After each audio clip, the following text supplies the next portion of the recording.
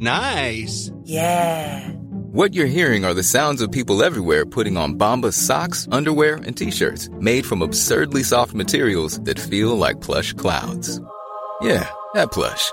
And the best part? For every item you purchase, Bombas donates another to someone facing homelessness. Bombas. Big comfort for everyone. Go to bombas.com/ACAST and use code ACAST for 20% off your first purchase. That's bombas.com/ACAST. Code ACAST. Hey, I'm Ryan Reynolds. Recently, I asked Mint Mobile's legal team if big wireless companies are allowed to raise prices due to inflation. They said yes. And then when I asked if raising prices technically violates those onerous 2-year contracts, they said, "What the f*** are you talking about, you insane Hollywood ass?" So to recap, we're cutting the price of Mint Unlimited from $30 a month to just $15 a month. Give it a try at mintmobile.com/switch. $45 up front for 3 months plus taxes and fees. Promo rate for new customers for limited time. Unlimited more than 40 gigabytes per month. Slows full terms at mintmobile.com.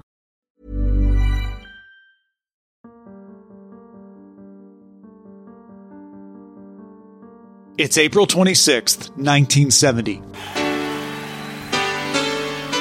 Joe Cocker's playing live at the Fillmore. The Jackson 5's ABC is dominating the charts. In Novo Mesto, Slovenia, little Melania Naus is born, and she would one day become First Lady of the United States. And after 3 years of planning, the World Intellectual Property Organization has begun operations. Now, the purpose of this specialized agency is to provide a place for countries to work together on various intellectual property laws and rules. They want to all agree to interoperate and respect each other's rules, at least to a certain extent. Copyright is, of course, the most well-known type of intellectual property these days, but WIPO is also going to cover trademarks and patents. WIPO is meant to be a clearinghouse, a place to try to harmonize. I'll respect your patents if you respect mine. In fact, its first big achievement is the Patent Cooperation Treaty, which, to oversimplify, made filing a patent in one country equivalent to filing in all of them. Now, different countries still had latitude to approve or deny patents according to their own laws, but it made things a lot simpler than having to file in every single country. WIPO made lots of other treaties and systems to make it easier to handle trademarks and service marks. It created mediation and arbitration to help resolve disputes between countries over these kinds of matters. And in September 1995, with this new internet thing firing up, it took up the digital agenda. Makes sense. This is when copyright comes to the fore. But somehow, some way, because copyright was part of this, WIPO agreed on new rules faster than it almost ever agreed on anything. They took up the agenda in September 95, and by December 1996, this UN bureaucracy had a diplomatic conference to approve the WIPO Copyright Treaty and the WIPO Performances and Phonograms Treaty. I mean, that's lightning fast for a bureaucratic organization. Those two treaties brought countries together to agree on how to handle digital copyright protection. Each country would then pass its own law to implement the treaty. That's how these treaties always worked. By 1998, the U.S. had passed the Digital Millennium Copyright Act. We often call it the DMCA. And partly because the U.S. generates so much copyrightable material, and partly just because the U.S. is a little pushy on the world stage, the DMCA became the de facto way of handling copyright protections on the internet around the world. But what is it? Why did we need the DMCA or the WIPO Copyright Treaty at all? Let's help you know a little more about the DMCA.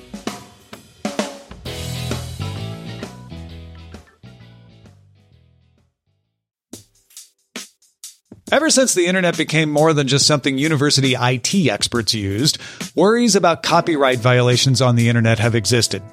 Digital content is infinitely copyable, and the internet made it infinitely transferable. That's a nightmare for a business built on physical limitations to copying. If you have to make a vinyl record, it's a lot harder to make a copy than just saying copy a file. Movies on film, a lot harder to copy. So to extend these older business models onto the internet, companies use digital rights management, or DRM. This is a name for varying ways of trying to lock up content so that only a user who is authorized to view or listen to it can. It's an attempt to make it not be infinitely copyable. It's trying to mimic the records and the films. DRM is tricky, though, because you have to balance access for the person who does have the right, like a paying customer, with denying access to anyone who doesn't. And those are at cross purposes. If you leave a door open for authorized viewers, well, eventually unauthorized viewers are going to figure out a way into it. So, the industry quickly turned to the law. They're like, well, if we can't always stop them, let's punish them. And that's how we get the WIPO Copyright Treaty and the Digital Millennium Copyright Act, or DMCA. While this is only a law in the U.S., it does affect anyone who publishes content in the U.S., such as on YouTube, and, as I mentioned, has provided a model for laws like it around the world. The problem it solves is that no matter what digital locks you put on a file, somebody can figure out a way to break them. So the law makes it illegal to break them. Now you can punish them if they break them. That's one of the main misunderstandings about the DMCA. It doesn't just make unauthorized access illegal. That was already illegal. Under copyright law, you could already punish them for that. It makes circumventing access protections illegal and punishable by fines and imprisonment. So, if you break the copyright protection, you don't have to prove they did anything to infringe copyright. You can still punish them. Copyright holders can seek up to $2,500 per violation or statutory damages of up to $25,000. Repeat offenders can face more, and if you're accused of willfully violating the DMCA for personal or commercial financial gain, you can be tried as a criminal offender. A first-time criminal DMCA violator could face a fine up to $500,000 and up to 5 years in jail or both. Repeat offenders can be fined up to $1 million and up to 10 years in prison. Screen capturing is a circumvention of the DMCA in many cases. Keep that in mind.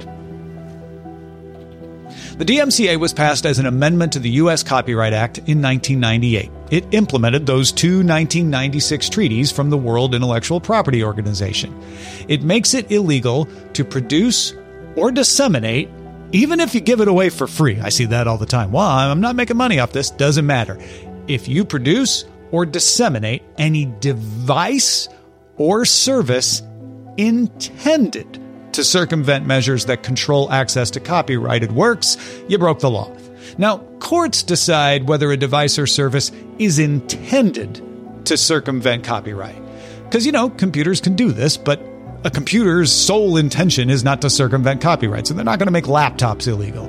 And that's why screen capturing software is not just illegal. The other aspect of the DMCA is it makes it illegal to circumvent access control even if copyright is not infringed. Let me repeat that. It is illegal to circumvent the access control even if you're not infringing the copyright. If you have a fair use for something, like making a backup of a DVD you own, that's legal. You can make a backup of it. However, it is illegal under the DMCA to circumvent copyright protection in order to make that fair use backup. The DMCA includes some limited exemptions, such as for security research and government research. There are other exemptions I'll talk about in a minute, but the ones that are built into the law itself are few. Now, you're probably saying, hold on, I thought they changed that. I thought DVD copying was legal. We'll get to that later, but it's a yes and no situation. There are a couple more aspects to keep in mind here. One is that the United States Copyright Office, which is part of the Library of Congress, was given the power to create and get rid of further exemptions to the DMCA. So, it can, on a case-by-case basis, restore fair uses and say, you know what, we're going to let you circumvent copyright protection for these situations. More on that in a minute. Then there's safe harbor for platforms. Online service providers, which include platforms like YouTube and Facebook, are exempt from liability for their users' copyright infringement. It's not dissimilar to what happens with Section 230 regarding libel, but this is copyright infringement. You just have to follow certain procedures to keep that safe harbor. Platforms keep their safe harbor by promptly blocking access to infringing material once they are notified of an infringement claim. This is called the notice and takedown process. It also provides for a counter notification from a user who claims, wait a minute, this is a mistake, that material is not infringing. There's also an exemption for a repair person who makes limited copies solely for the purpose of repairing a machine. In other words, imaging a drive to restore it on a replacement drive does not violate the DMCA. There are also some provisions for distance education, ephemeral copies made in the process of broadcasting, and more. DMCA's Title V, though, is my favorite. Title V provides protection for boat hull designs. Hull, H-U-L-L, like the part of the boat that's in the water. Boat hull designs are not covered by copyright, as they cannot be separated from their useful function, and therefore are better protected by patents than copyright. Well, that makes sense. This Title V section of the DMCA was added in 1998 after the Supreme Court ruled, in Bonito Boats versus Thundercraft Boats, that boat hulls did not have copyright protection. So immediately, boat manufacturers lobbied Congress, hurry up, add this exemption to the DMCA. As of 2019, there have been 538 applications for registrations for boat hull designs under the DMCA, compared to more than 70,000 patents granted.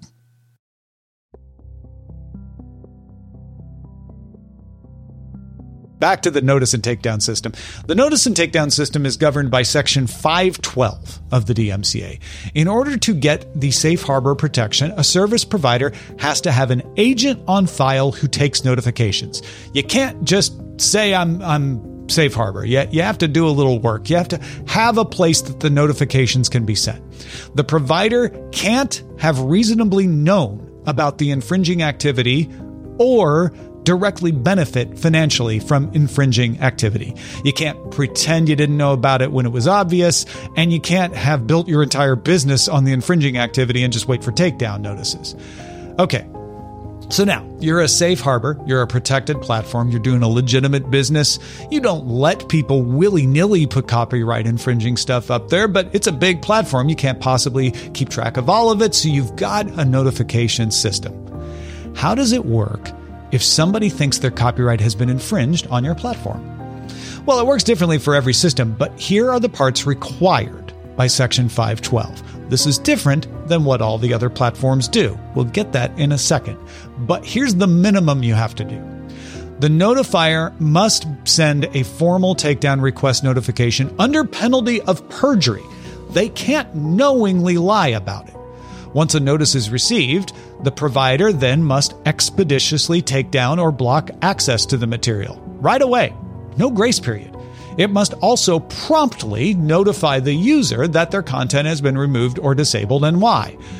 The user can then file a counter notification, also under penalty of perjury. They can't lie and say it's not infringing if they know it is.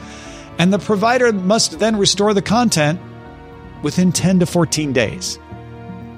So yeah, send a takedown notice, content goes down immediately. Send a counter notice, we'll get back to you in 10 to 14 days. So you could abuse the system, right? Just send notices for anything you want to disappear from the internet. For a couple of weeks, it'll be gone, right? Great way to keep people from saying things you don't want. Well, don't forget those perjury conditions are meant to keep the system from being abused, but in practice, perjury is kind of hard to prove. Just being mistaken, like, I guess I made a mistake, is not the same as perjury. You would have to prove that a company or a person knew the content was not infringing when it sent the notice, not just that it made a mistake. And end users are much more likely not to want to risk a perjury lawsuit than large companies who send bulk notices. So most takedown notices are successful. Willful and malicious abuses happen. They are rare, though. Mistakes, however, are rampant.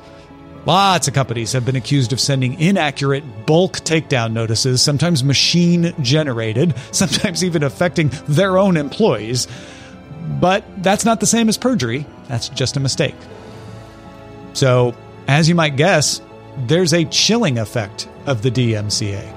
A content hosting platform can avoid falling afoul of the DMCA by just not hosting material altogether. I mean, there's no law that says you have to host stuff. So some companies, like YouTube, have employed informal takedown notices that are not meant to be the legally required notices. These are usually constructed as terms of service violations. This isn't the DMCA, this is a terms of service issue. This lets them take down content without risking the perjury charge. Companies have the right to operate outside the DMCA in this way because the law can't force them to host content they don't want to. A copyright holder is only subject to perjury restrictions if they're following the formal takedown procedure. YouTube does have a method of proceeding from informal takedowns to formal ones. For years, YouTube used a bot system called Content ID to look for possibly infringing content. If the bot thinks it sees a match to a database of content provided by big copyright holders, it'll pull the content off the site and notify the user it has been pulled.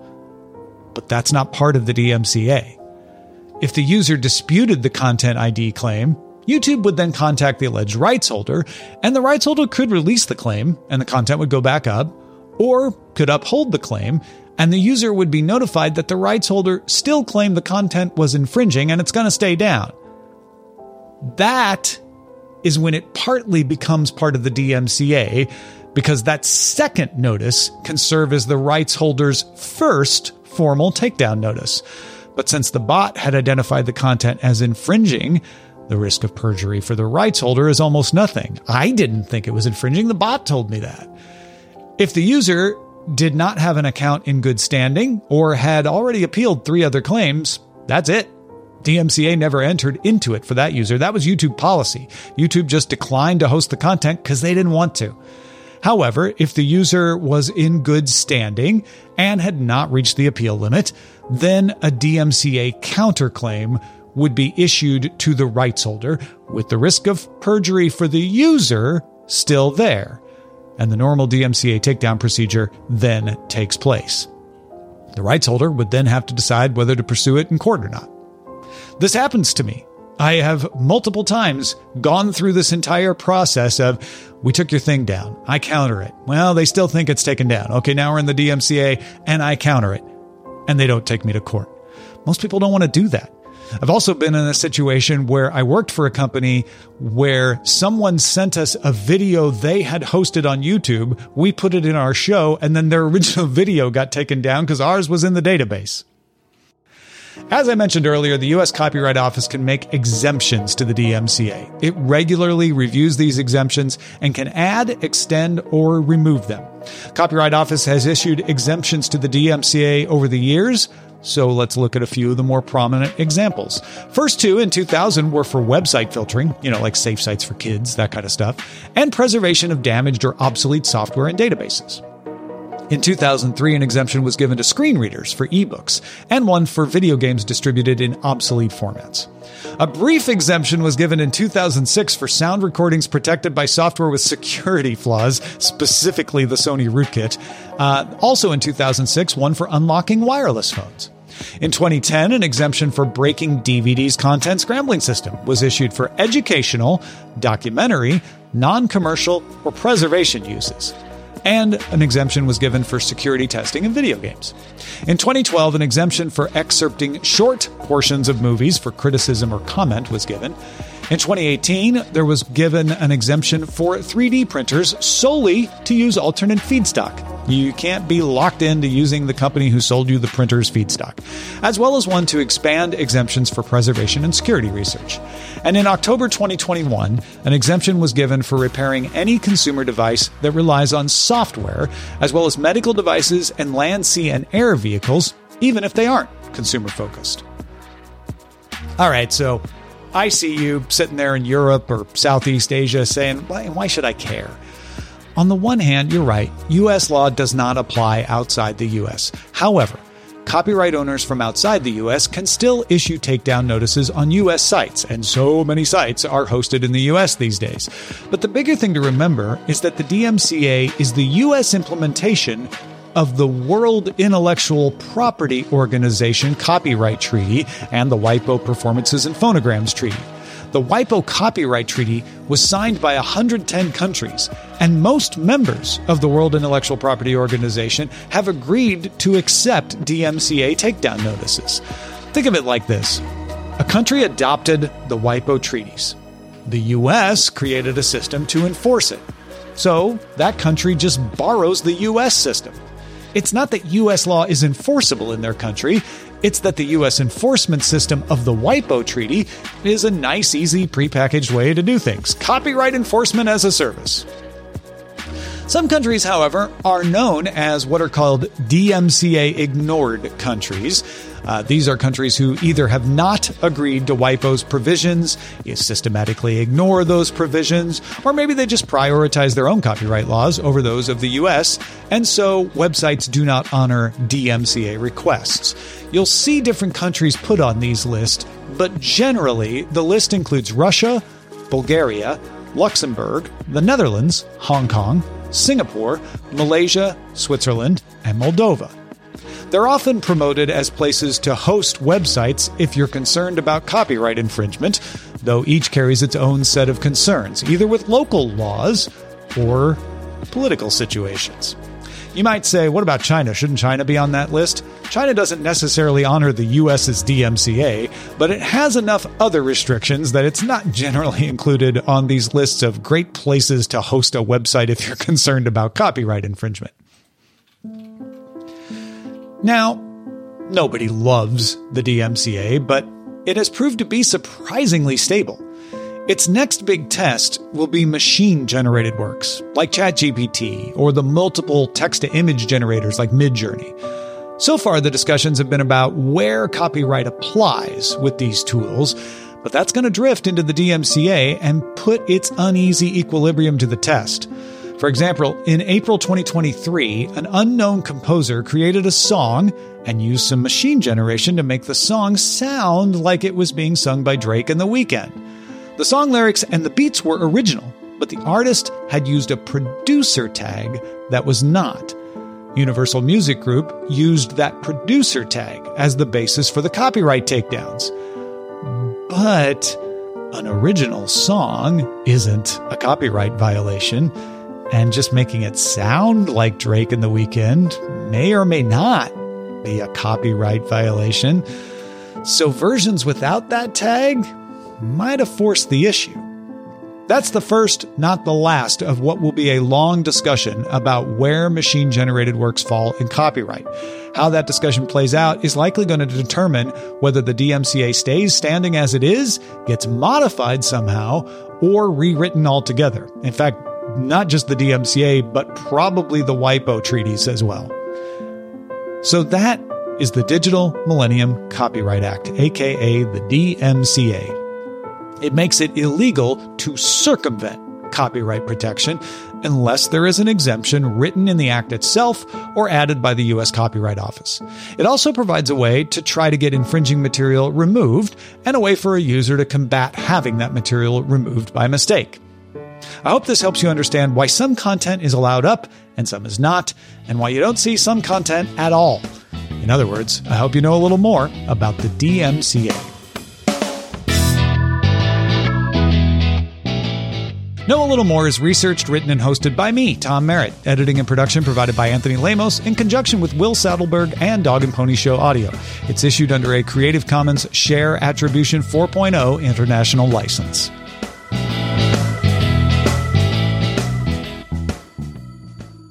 Dog and Pony Show Audio.